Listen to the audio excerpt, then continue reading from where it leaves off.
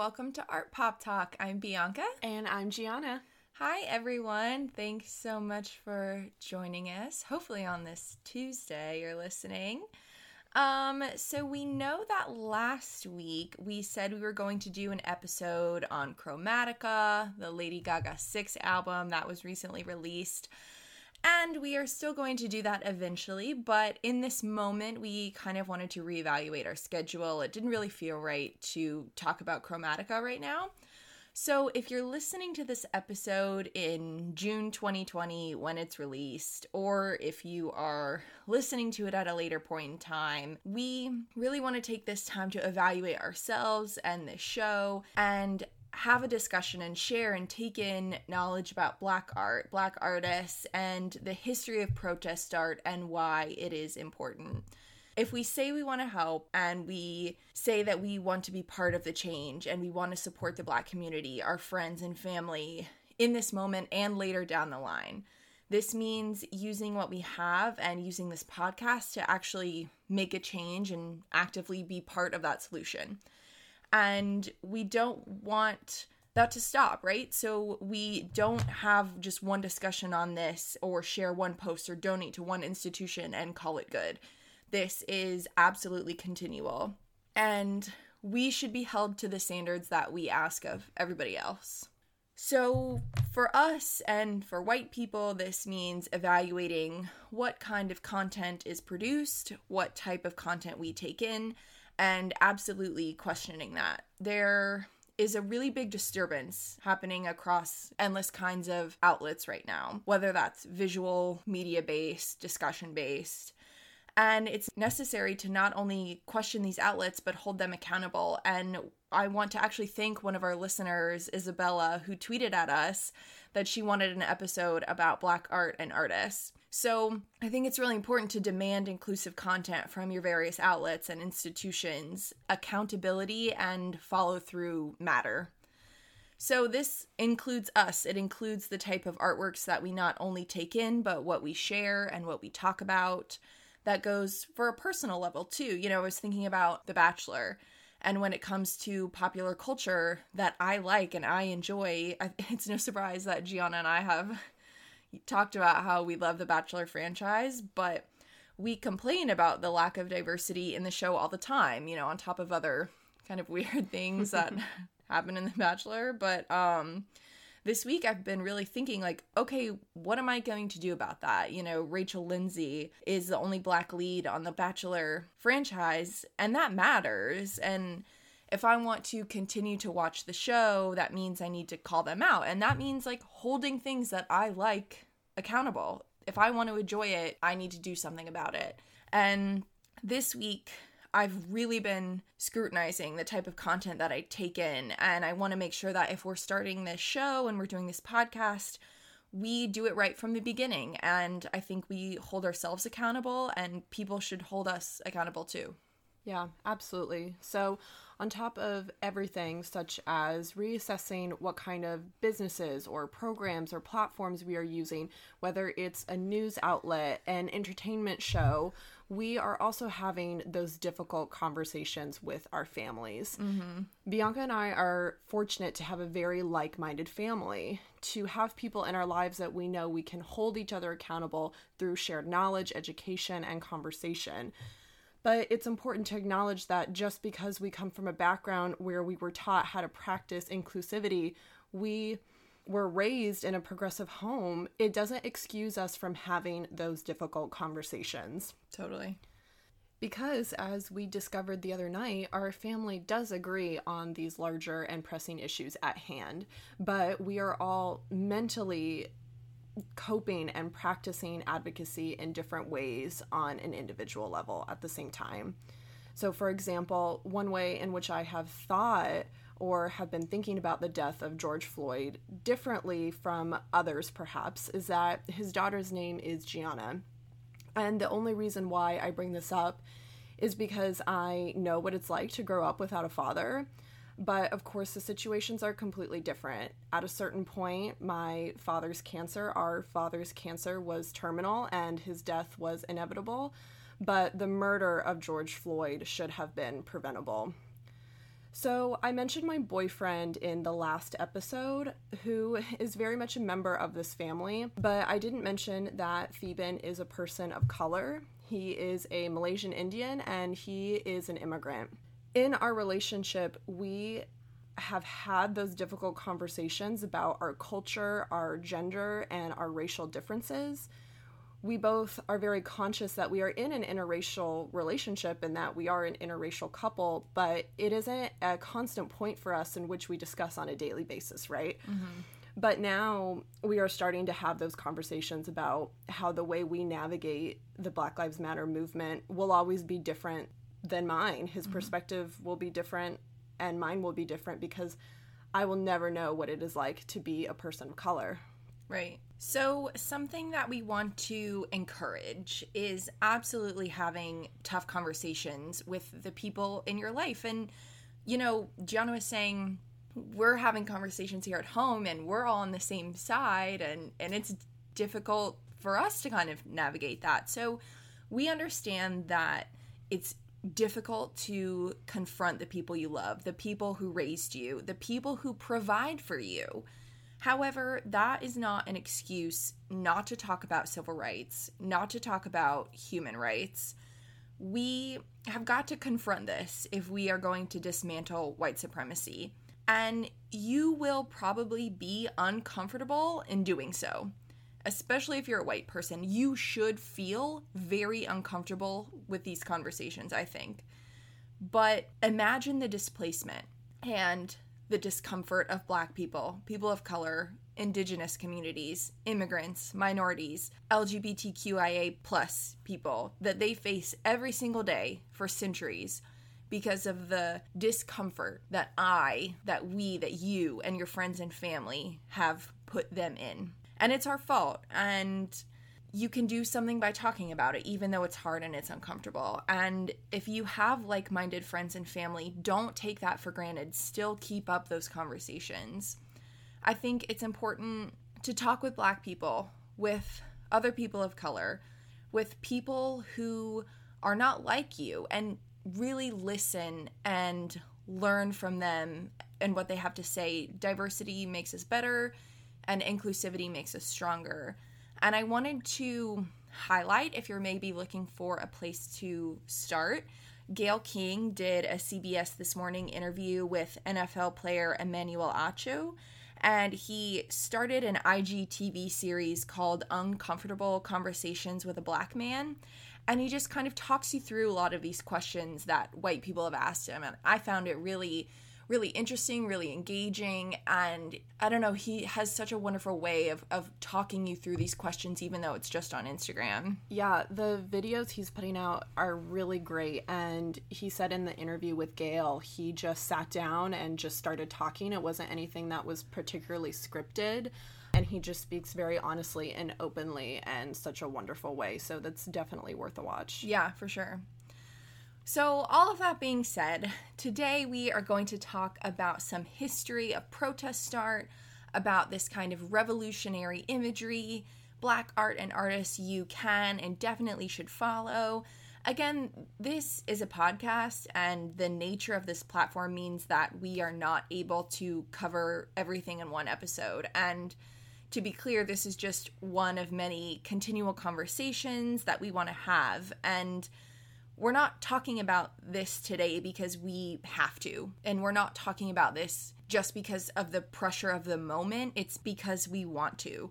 And no, we didn't have this episode planned for this week, but Gianna and I started this podcast because we want to talk about art and pop culture and current events and the way that art history is relatable. We want to make art history relevant, and that means responding to our surroundings. This moment is art history in the making, and I want to be a part of it.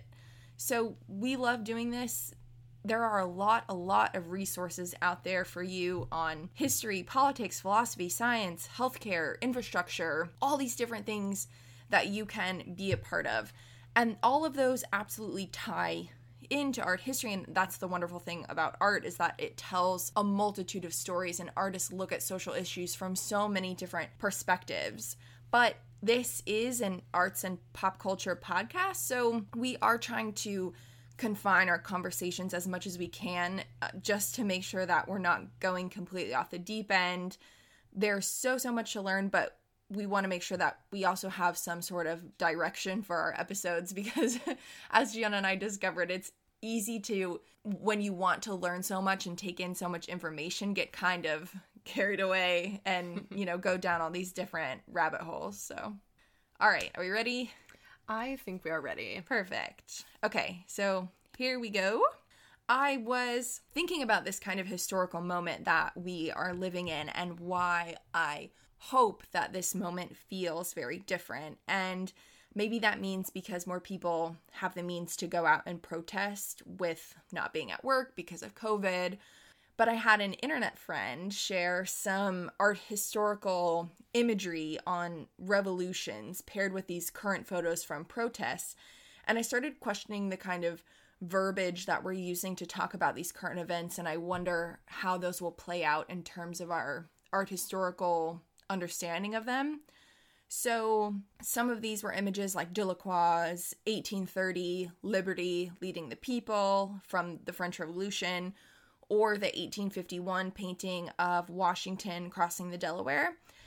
And the photographs from the current protests look and feel so revolutionary, and especially when you compare them to these quote-unquote masterworks. So I was just kind of thinking about this question of what does the word revolution really mean, and does that word have a positive association with a type of white war or white or Western violence? Is what's happening now revolutionary? Are these riots or protests revolutionary, and what are the consequences of using these different terms to describe these actions? Yeah, I think some really kind of important questions to lay the groundwork for everything that we're gonna be getting into. So just kind of thinking about those questions in your head as we move forward. Mm-hmm. So in starting off for today, we wanted to start with the I Am a Man, known as the strike that brought Dr. Martin Luther King Jr. to Memphis. And before I go into it, I wanted to first start by addressing, through my own research, I found very conflicting information about this moment in the civil rights movement amongst credible articles. Mm-hmm. So I do believe that I have found the factual information, but I think it was important to note that there was some contradictory information that I was finding prior to today's episode. So when these moments, these contradictory facts kind of come up, I will acknowledge them throughout the topic. Just to preface for today. Yeah, I think whenever you were telling me all of these different sources were kind of saying different things, that's pretty telling. I mean, why is it that we have... the differences in timing seemed just so wild. In talking about this strike, all of that information pretty much stayed the same. But when it comes to dates and matters of money, and exactly when Martin Luther King died after this strike, that information was conflicting on the internet. That's which pretty I found unbelievable. Pretty shocking. So yeah. I think it's important to acknowledge that, and through my research I think that I have found the correct answers. Okay. But just to again preface before we get into it. So on February 12th, 1968, the streets and the sewers were overwhelmingly flooded from the heavy rain. Still, sanitation workers, which were all Black men, were required to continue working amongst the downpour. Two sanitation workers by the names of Eco Cole and Robert Walker took shelter from the rain in the back of their garbage truck. As Cole and Walker rode in the back of the truck, an electrical switch malfunctioned. So there was a compactor and it turned on, and Cole and Walker were crushed by the garbage truck compactor. The Public Works Department of Memphis refused to compensate their families. And this is where we get into a little bit of contradictory information. Mm-hmm. It is to my belief that actually there was a $500 funerary expense given to each of the families. But other than that, that was it. No other additional compensation. So this started a strike by the Black sanitation workers and a protest against the horrible working conditions, the abuse, the racism, and the discrimination by the city.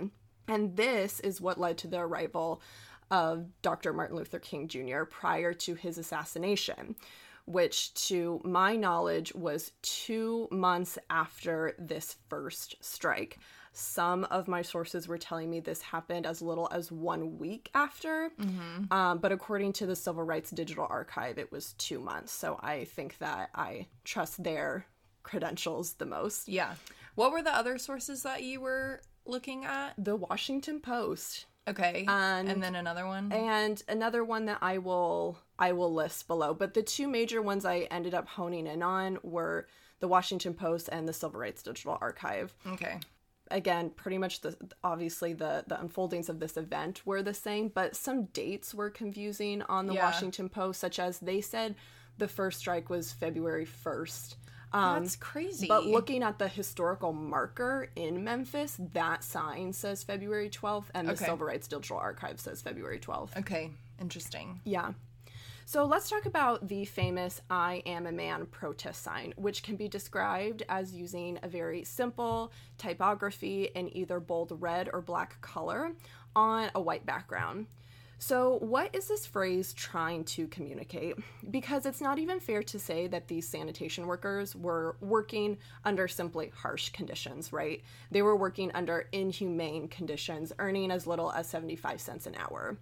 So I am a man is a phrase that was directly taken and transformed based on the 18th and 19th century signs of protest, posing the question, am I not a man and a brother, used by abolitionists. So in turn, this phrase in the civil rights movement takes Black power and control back by answering their own question, stating, yes, I am a man and I'm a human being. Mm-hmm. So again, referring to the Washington Post, they actually included a quote that I wanted to share by a sanitation worker by the name of James Douglas from the American Federation of State, County, and Municipal Employee documentary, long title, saying, "We felt we would have to let the city know that because we were sanitation workers, we were human beings.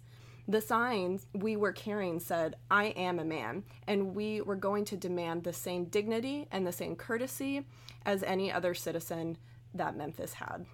Also, the Reverend James Lawson, who was an ally of King, said at a news conference, "When a public official orders a group of men to get back to work and then we'll talk, and treats them as though they are not men, that is a racist point of view.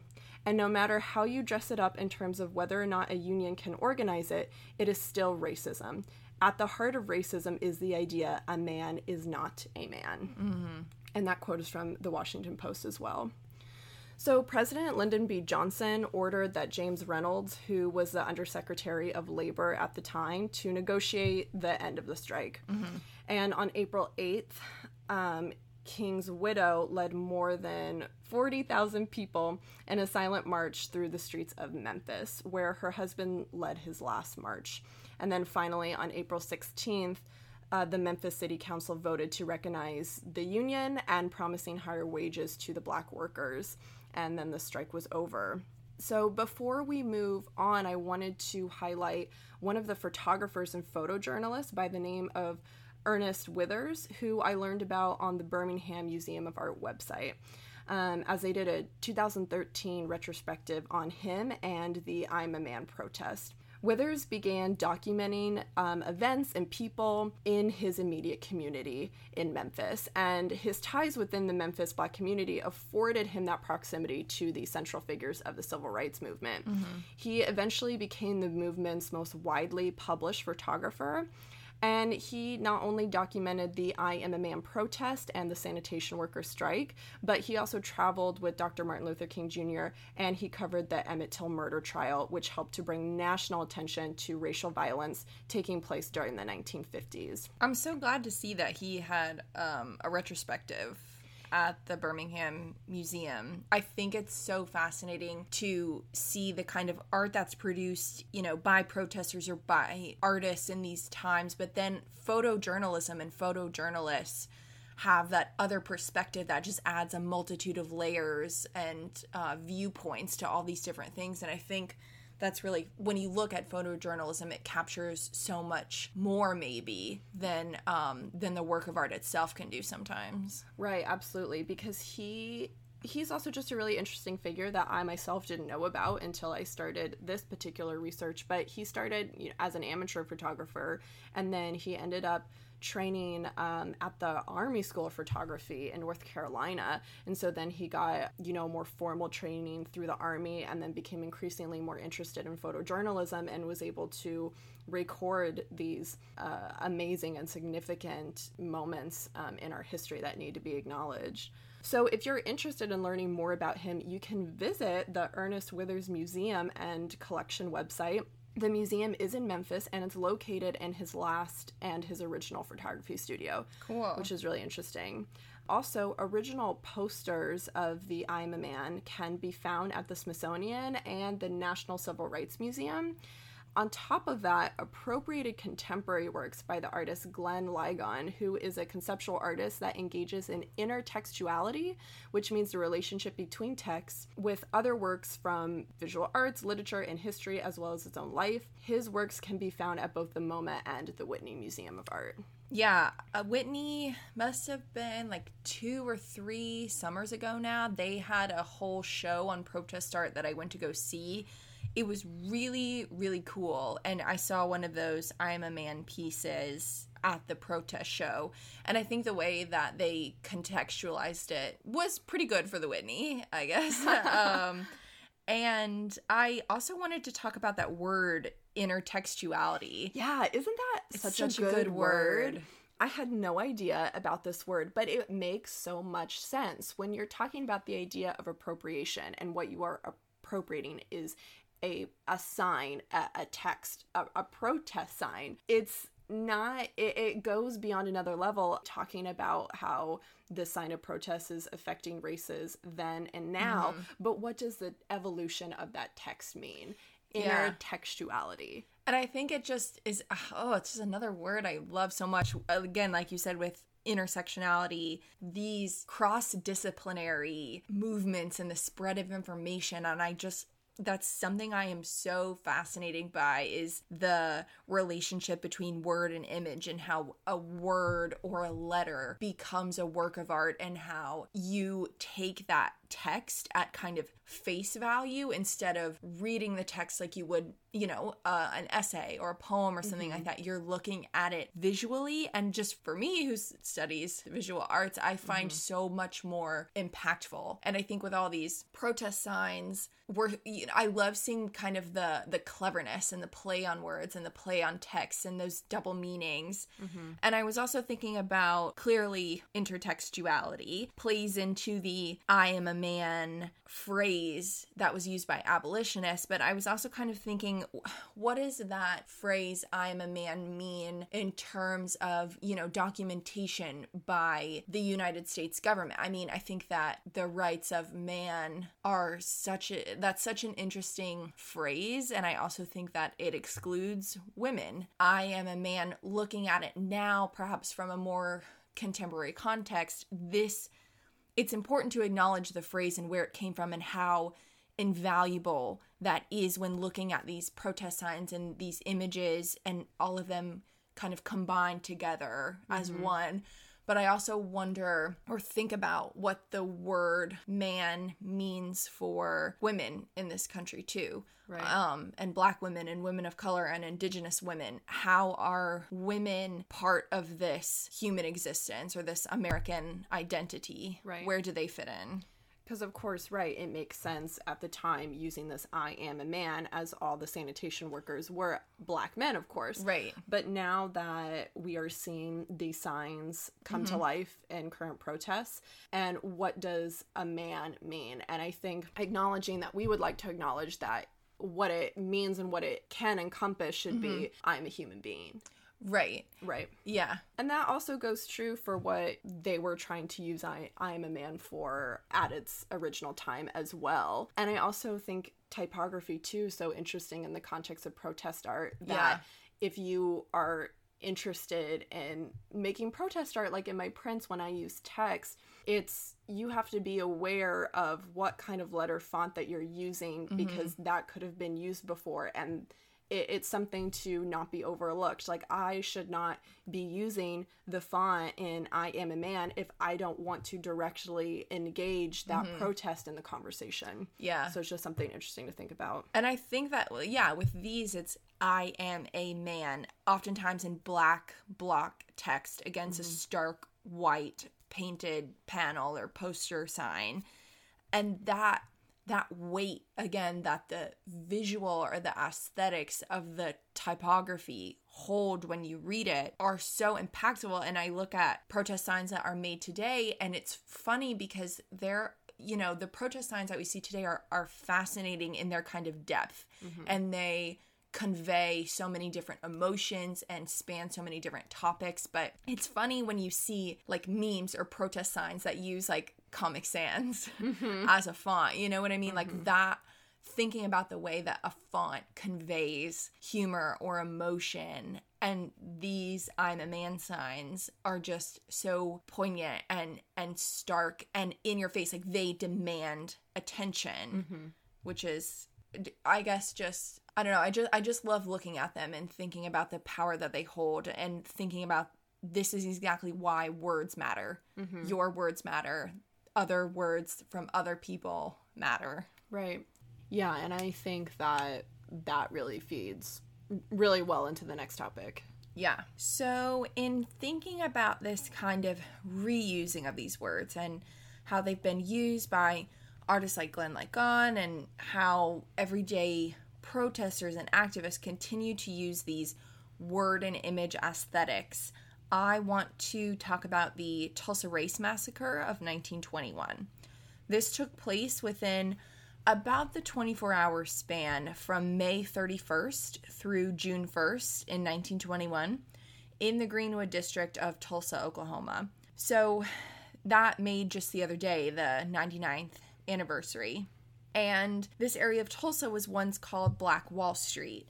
So over 35 blocks of mostly black homes and businesses were firebombed. It was one of the wealthiest black communities in the United States. Hundreds of people were detained or shot or killed. So I was reading a Human Rights Watch report on the case for reparations in Tulsa, Oklahoma. And when you open the report, the leading image at the top is this photo from 2019 by Ian Mall, who is from the Tulsa World. And we see Reverend Robert Turner of the historic African Methodist Episcopal Church, which was damaged in the 1921 massacre. And he is leading this sort of pilgrimage from the church to Tulsa City Hall, demanding reparations now. And it's so striking because the Reverend is the leading figure in this image, and he has like a microphone, and it's very powerful. And there is a young black boy carrying a black and white sign with the text, I am a man. And this is 2019. And from the image, it looks like maybe the boy is like around 10 or so. Like, he appears to be young. Yeah. And seeing this image just makes you think about this boy growing up to eventually be a black man in this country, and what that kind of text means for this boy historically and in the present state as a protester or an activist or on this pilgrimage through the city of Tulsa. And, you know, you question if he will make it to adulthood, and if this racial trauma from slavery, Jim Crow, segregation, the Tulsa Massacre, if that has forced him into adulthood sooner than he should have to. And I think it's so telling that these posters with the text, I am a man, have continued to be so powerful and are continually reused, and they just carry so much weight. And this image is just incredibly striking. As a side note, I think it's important to say that reparations have not been paid to the victims, their families, or descendants. In the 2019 HBO series Watchmen, the show actually suggests an alternative history, unlike what actually happened. reparations have been paid to victims and their descendants in the show. And then resentment about this kind of lingers among white supremacists. So if you have HBO, check that out. I remember when that was coming out, and I remember like local news talking about it and not understanding like what was happening in this show. Yeah. And having to like go and educate myself on what was happening. Right. Really interesting. Yeah. So there is an artist that I have had the great pleasure of meeting. Her name is Crystal Z. Campbell. She is a fourth-year Tulsa Artist Fellow who lives and works in Tulsa, Oklahoma.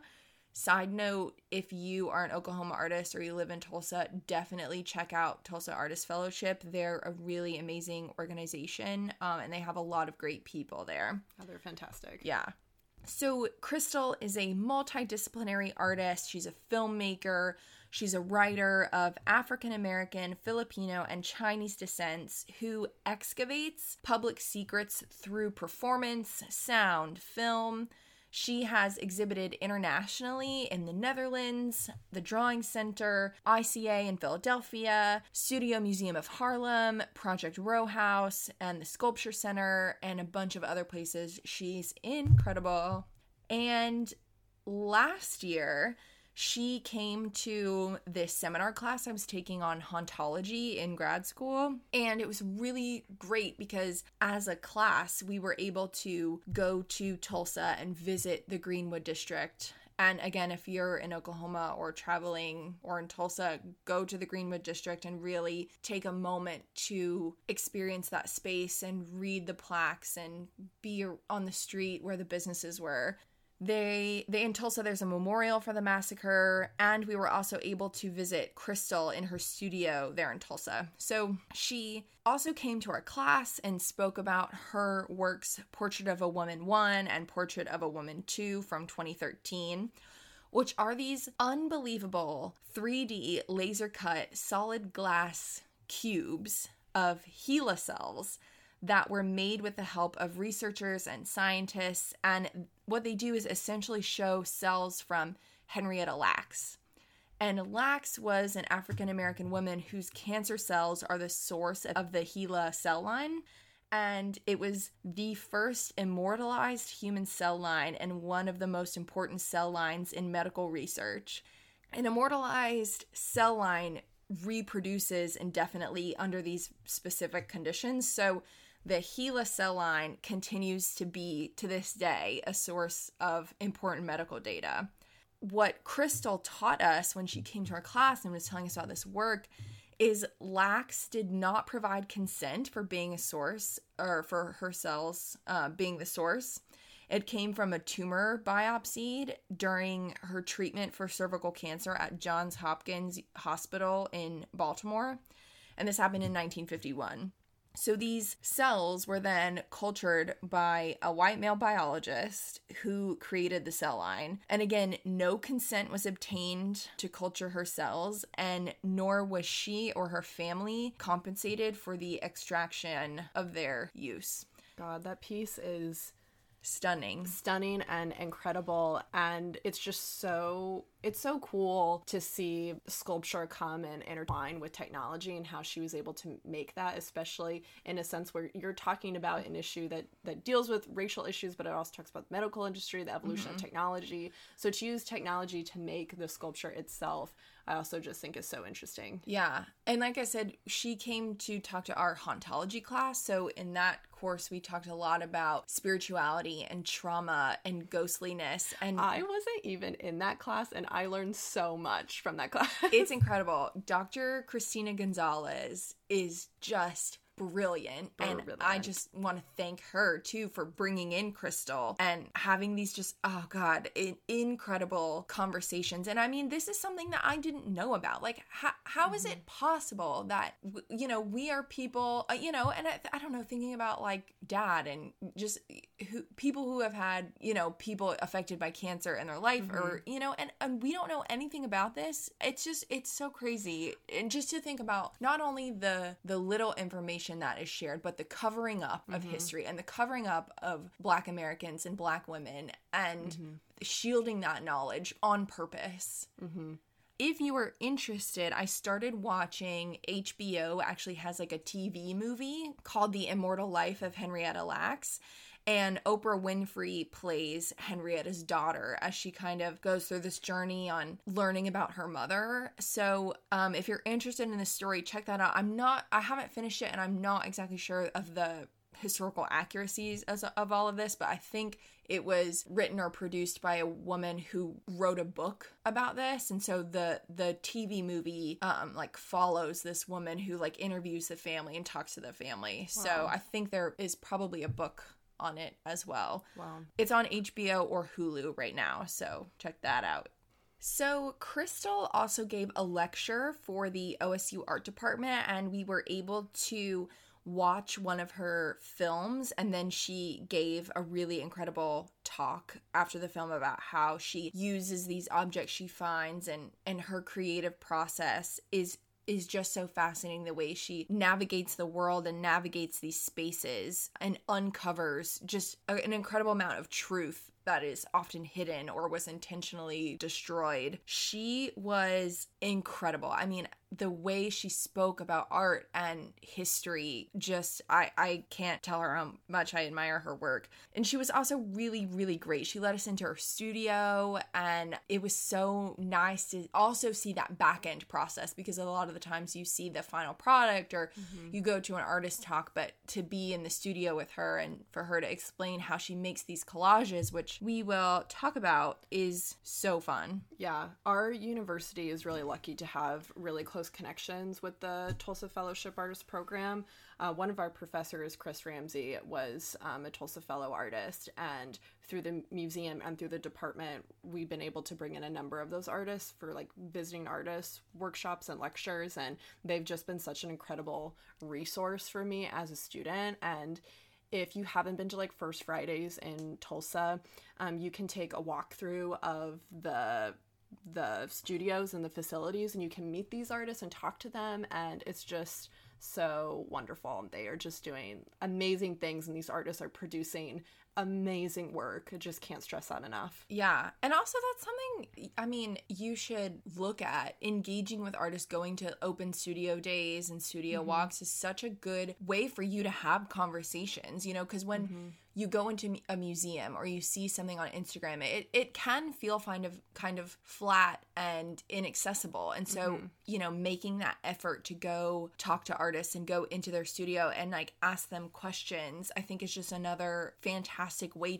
to produce meaningful conversations, but learn about other people. Like talking to Crystal, she told us so much about her experiences, and I love getting that like face-to-face interaction. Right. And I think it's also important, like if you are a local artist or if you are an independent artist, like you essentially, like those are like your peers, those are your colleagues, and we tend to kind of be so segregated and like we do our own thing and you're in your own studio, but you also need to know what is happening in the community around you, and you need to know those people too. Right. So I had obviously known who Crystal was, but she shared this article a few days ago that she wrote for Hyperallergic called 99 Years After the Tulsa Race Massacre, An Artist Reflects, with the subheading, Dear Tulsa, today marks a grim anniversary. Will justice take another 100 years? So in this article, she writes, I'm going to quote her, despite coming of age in this state and taking mandatory classes on Oklahoma history, I had never heard of the 1921 Tulsa Race Massacre until I turned 30. By chance, an artist I met in New York City mentioned the massacre in passing. Just shy of a century after the fact, the massacre is now a mandatory part of curriculum in Oklahoma schools. Though the massacre was referred to by many Oklahomans and state officials as the Tulsa Race Riot as recently as 2018, in archives, some newspaper articles about the riot, quote unquote, are literally punched out or missing from the record.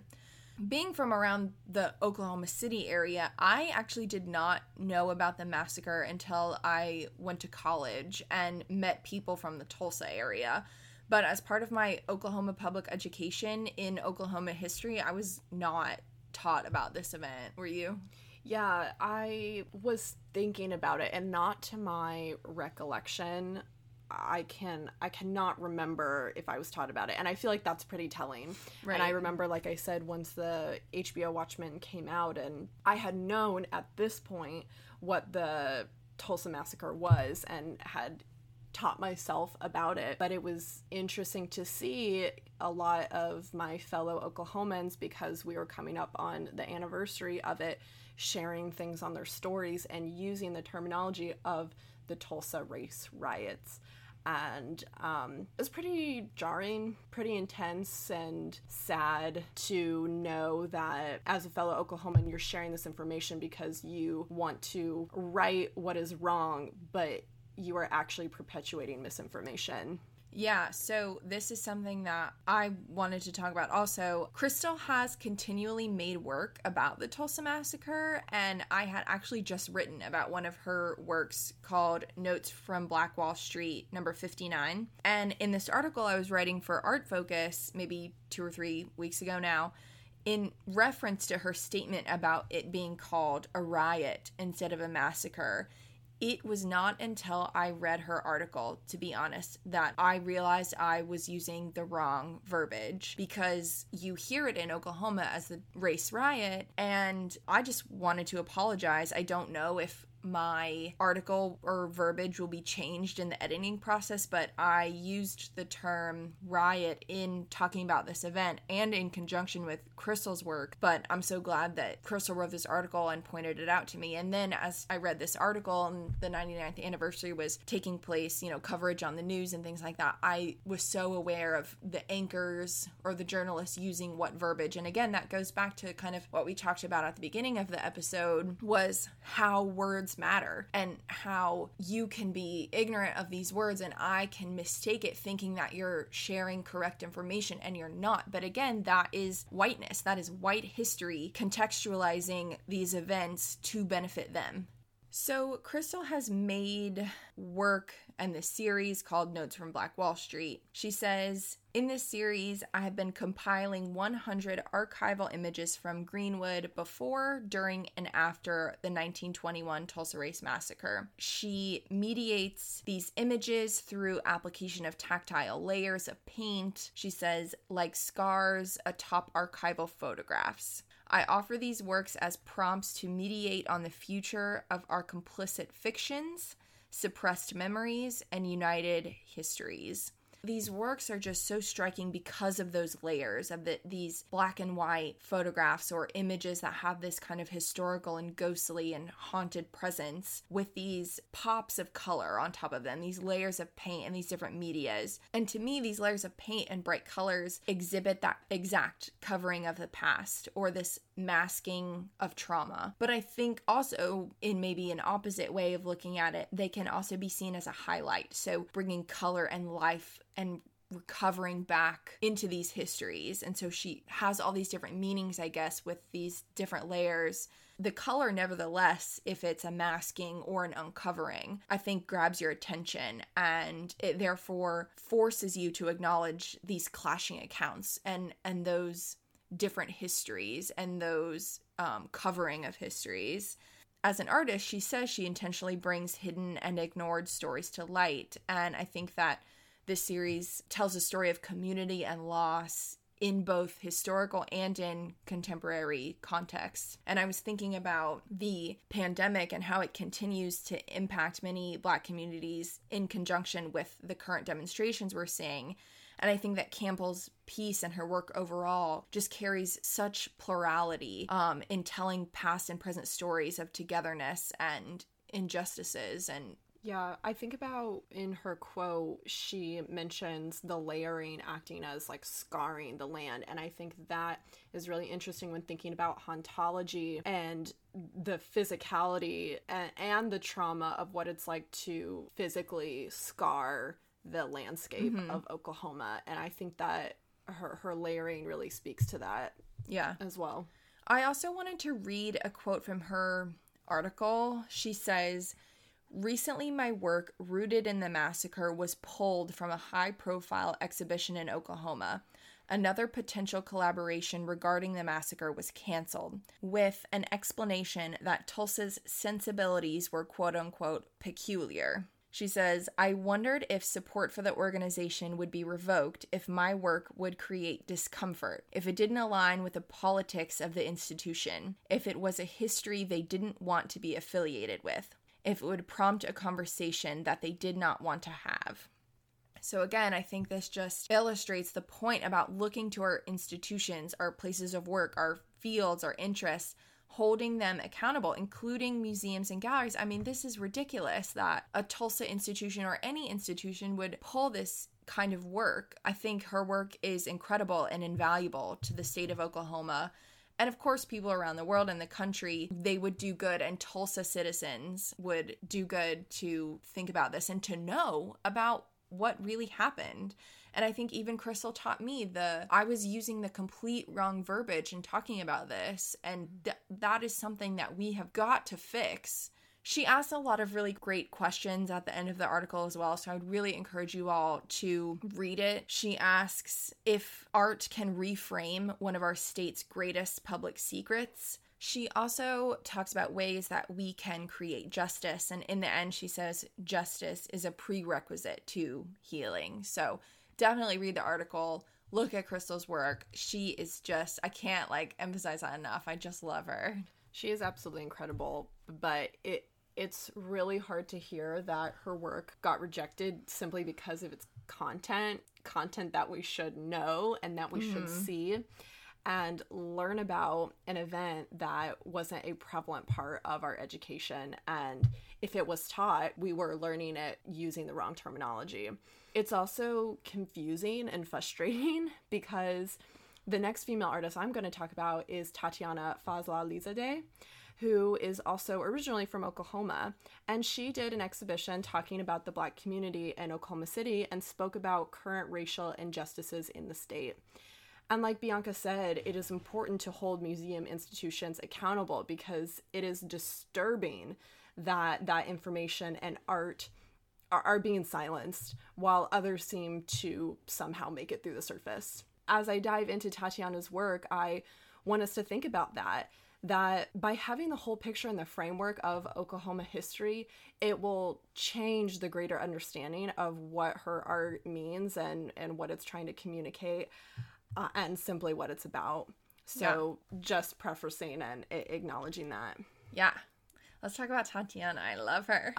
I love her. So yeah, she has been one of me and Bianca's favorite artists for a while now. A long time. When we were in Feminist Coalition, we wanted to bring her in as a visiting artist, but I know I actually feel very lucky that I sent an email to her, and it just I don't think it worked out because we'll talk about it. She's a very busy woman. She's working so hard. Very busy woman. But I would love to meet her. So Tatiana Fazla-Lizadeh, she is a practicing Black feminist and activist artist who, again, is originally from Oklahoma and is one of the most up-and-coming contemporary feminist artists of today. Yes. She has received her undergraduate degree in Philadelphia at the University of Arts in 2007, and soon after her rise in popularity, her work developed very quickly as she worked to address feminist issues through the use of both street art and activism. She is also an interdisciplinary artist, ranging in mediums from film to drawing to oil painting to reproducing images for the sake of protest and activism. So coming from a trained background in oil painting, once she started to create these larger works addressing sexism or racism, for her, the most important takeaway are the messages she's putting out. So in order for her to reach a larger and wider audience, she doesn't now have to limit herself to just one medium or just one painting. Mm-hmm. So with this in mind, her most well-known concentration is called Stop Telling Women to Smile, which consists of a series of black and white portraits, either depicting herself or other Black female figures. Her artistic stylization is very consistent in her figurative work, as they can be described as very loose, gestural, sketch-like drawings that capture the likeness, realness, and identity of these women. Mm-hmm. These drawings start small and are blown up to be large and scaled or cut in a variety of different ways depending on the installation and how she's hanging them up.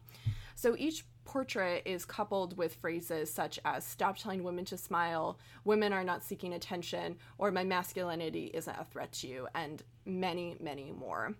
In having an open dialogue about their experiences with street harassment, these words, statements, and experiences were given by these women in these portraits to Tatiana so she could share with us this broad spectrum of how women are specifically being affected by gender-based street harassment. These posters are hung up using wheat paste, which is a very common and natural adhesive when putting paper to wall that a lot of activist artists use. Mm-hmm. So not only are these works in Brooklyn, where Tatiana now resides, but they can also be spotted in other major cities around the world. And there's some in Oklahoma City. Mm-hmm. Yeah, it's really fun to find them. Yeah, I've seen some on 23rd Street, which is always really fun. Yes.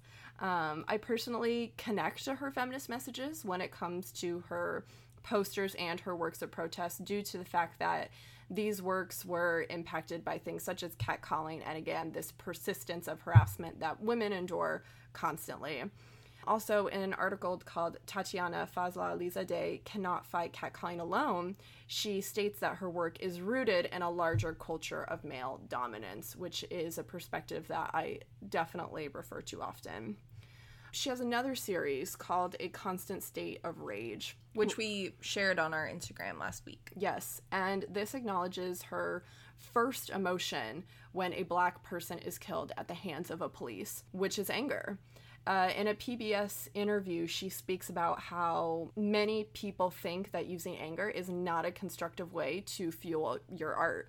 But for Tatiana, that anger is actually especially important, because if you're angry about something, then you need to try to make change happen through your platform, which in her case is her works of protest. Also, referring to my introductory statement in which I was addressing her work, I want to talk about the 2019 exhibition Tatiana did with Oklahoma Contemporary called Oklahoma is Black.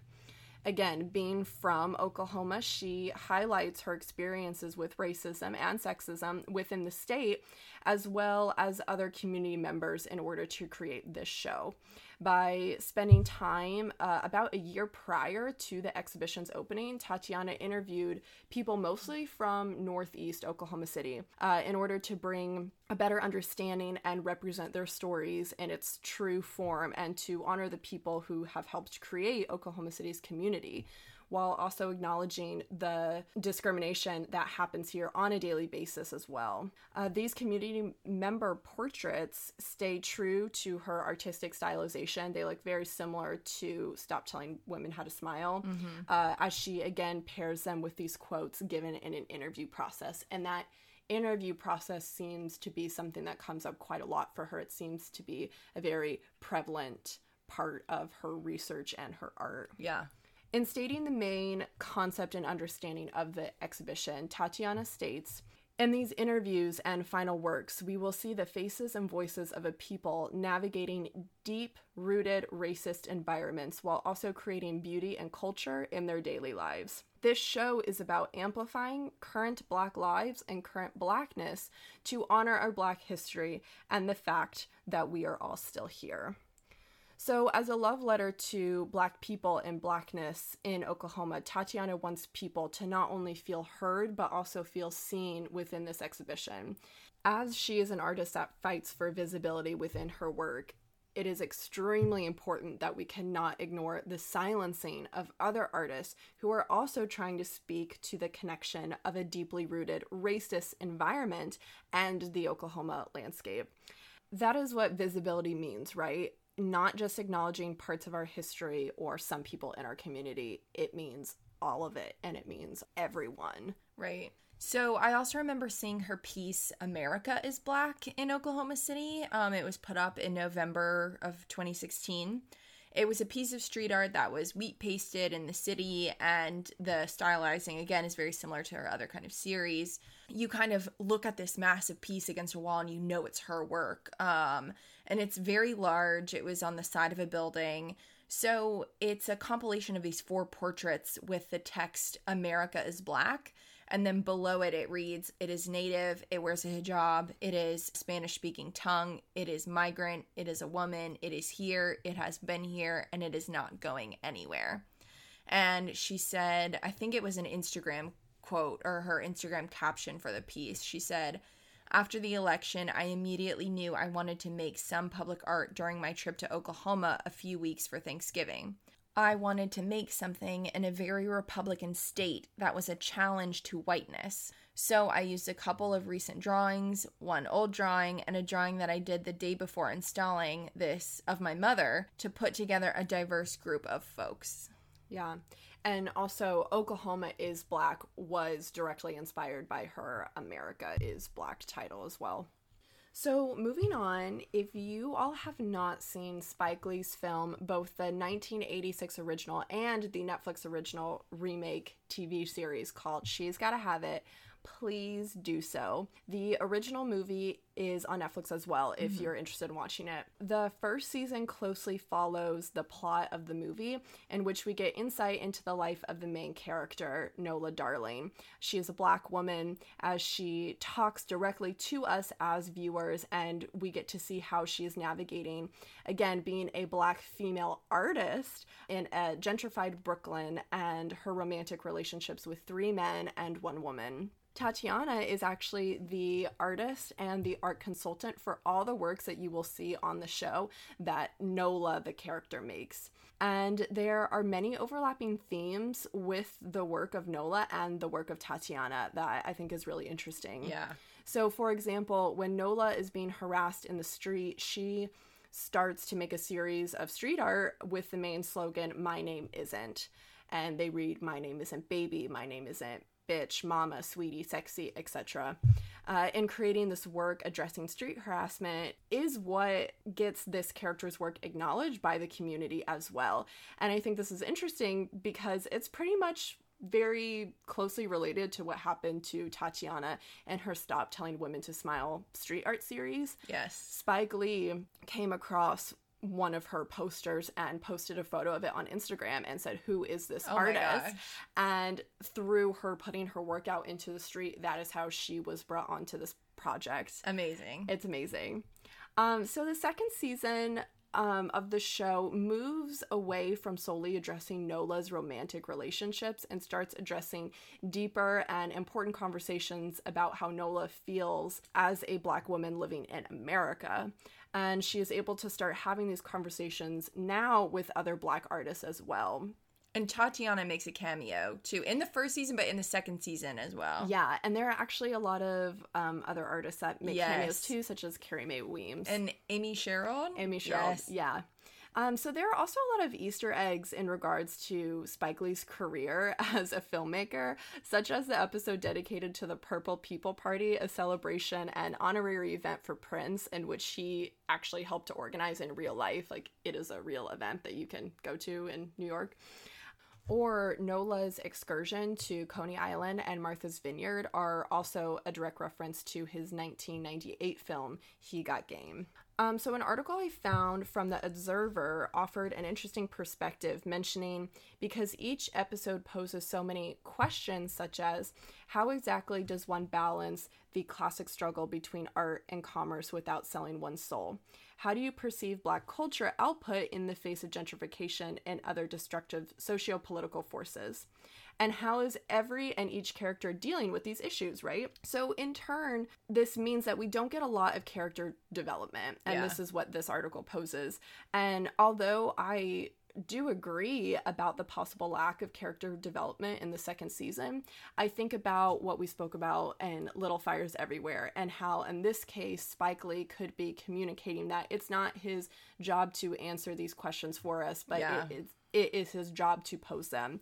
So I think that's something to think about when you watch the series, and I go into a little bit of depth of the plot because I think it's extremely pertinent, and the show as a whole just raises some very valuable questions. Yeah, and the show is just like also beautiful to watch. I mean, Nola is so fantastic and the cast is amazing, but aesthetically it's just so it's so good. I just really like it. Definitely watch it on Netflix. And it also might be cool if you watched it after you kind of look at Tatiana's work. So maybe like scroll through her Instagram or look on her website, look at her work, and then see how that is impacted and how Nola uses that and navigates this artwork.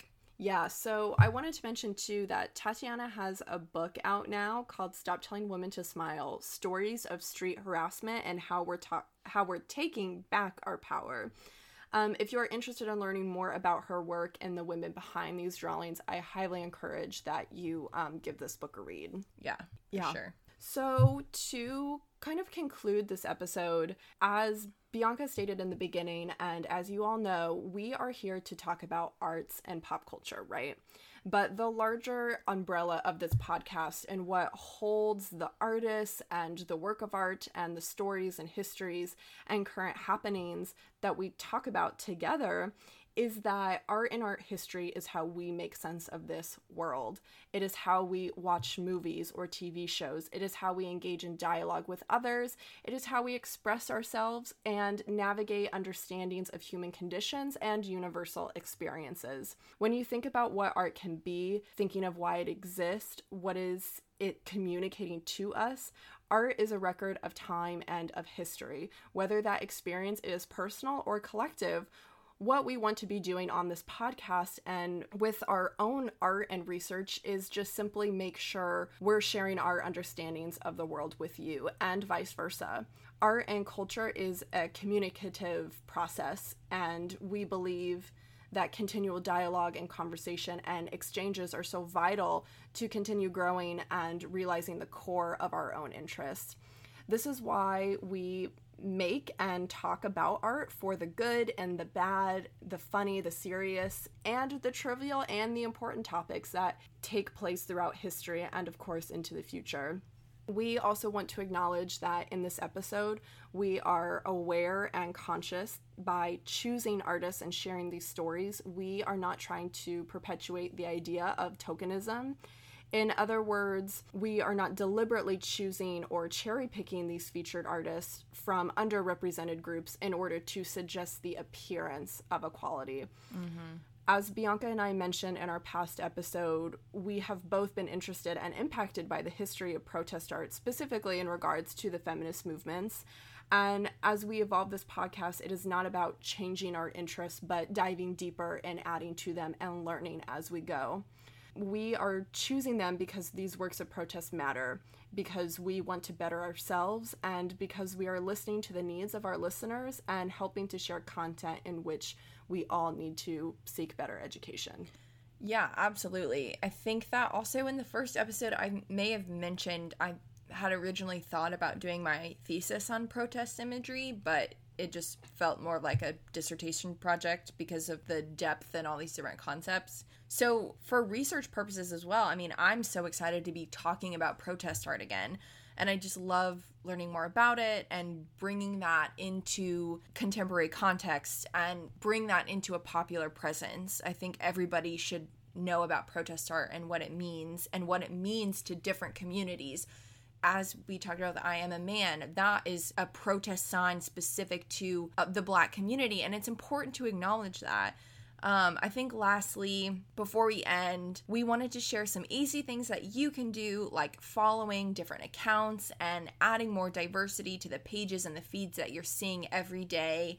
And this doesn't mean changing your interests. It doesn't mean completely changing who you are, but you can add to that. You know, if you're interested in cooking like I am, or baking or whatever, or movies or film, follow different people who are in that field who are unlike you. So we just wanted to share some of our favorite accounts that we've been following. Do you want to start us off? Yeah, so Glenn Ligon, who uses intertextuality, he has an Instagram account.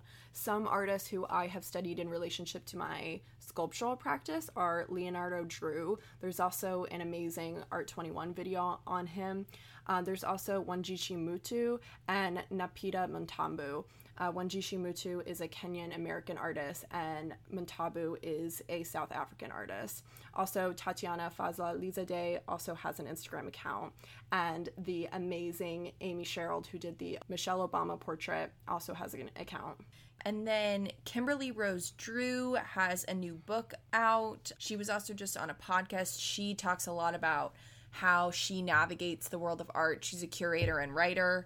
You can follow Lyndon Barwa. We talked about him on our last episode. Naima Lowe. You can also follow different museums. So follow the Studio Museum in Harlem, the Museum of the African Diaspora. We will also link those on our Instagram. We'll tag them, and so you can easily find them. I also just wanted to highlight some other people that I really love. I want to learn from other people in the kitchen and how to cook. So if you are interested in cooking or the art of food, you can follow Samin Nosrat. She has the Netflix special Salt, Fat, Acid, Heat. And on Samin's page, she did a whole follow train of just follow these incredible chefs. Some of my favorites are Justice of the Pies. Oh my god, I just love her page so much. Sweet Potato Soul. Also people from the Great British Baking Show, Nadia Hussein, Selassie, Liam Charles, Cheryl Day, and Kia Damon are really great chefs I like as well. So we know that there's a lot going on right now, and we just want to say that we so appreciate all the people that we've been talking to, everyone who's been listening and communicating with us. And I think while we don't want to add to any noise, we want to have meaningful and inclusive conversations all the time. We are just excited to continue to work on those. So again, you can always contact us by email, artpoptalk@gmail.com, or across our social. It's also Pride Month, Yay. So happy Pride Month to all of our LGBTQIA friends and family. We love all of you, and we're just excited to keep talking about all this cool stuff. So we're grateful for you all, for the community that we're building. And with that, I think we will talk to you on Tuesday. Thank you, everyone. Bye.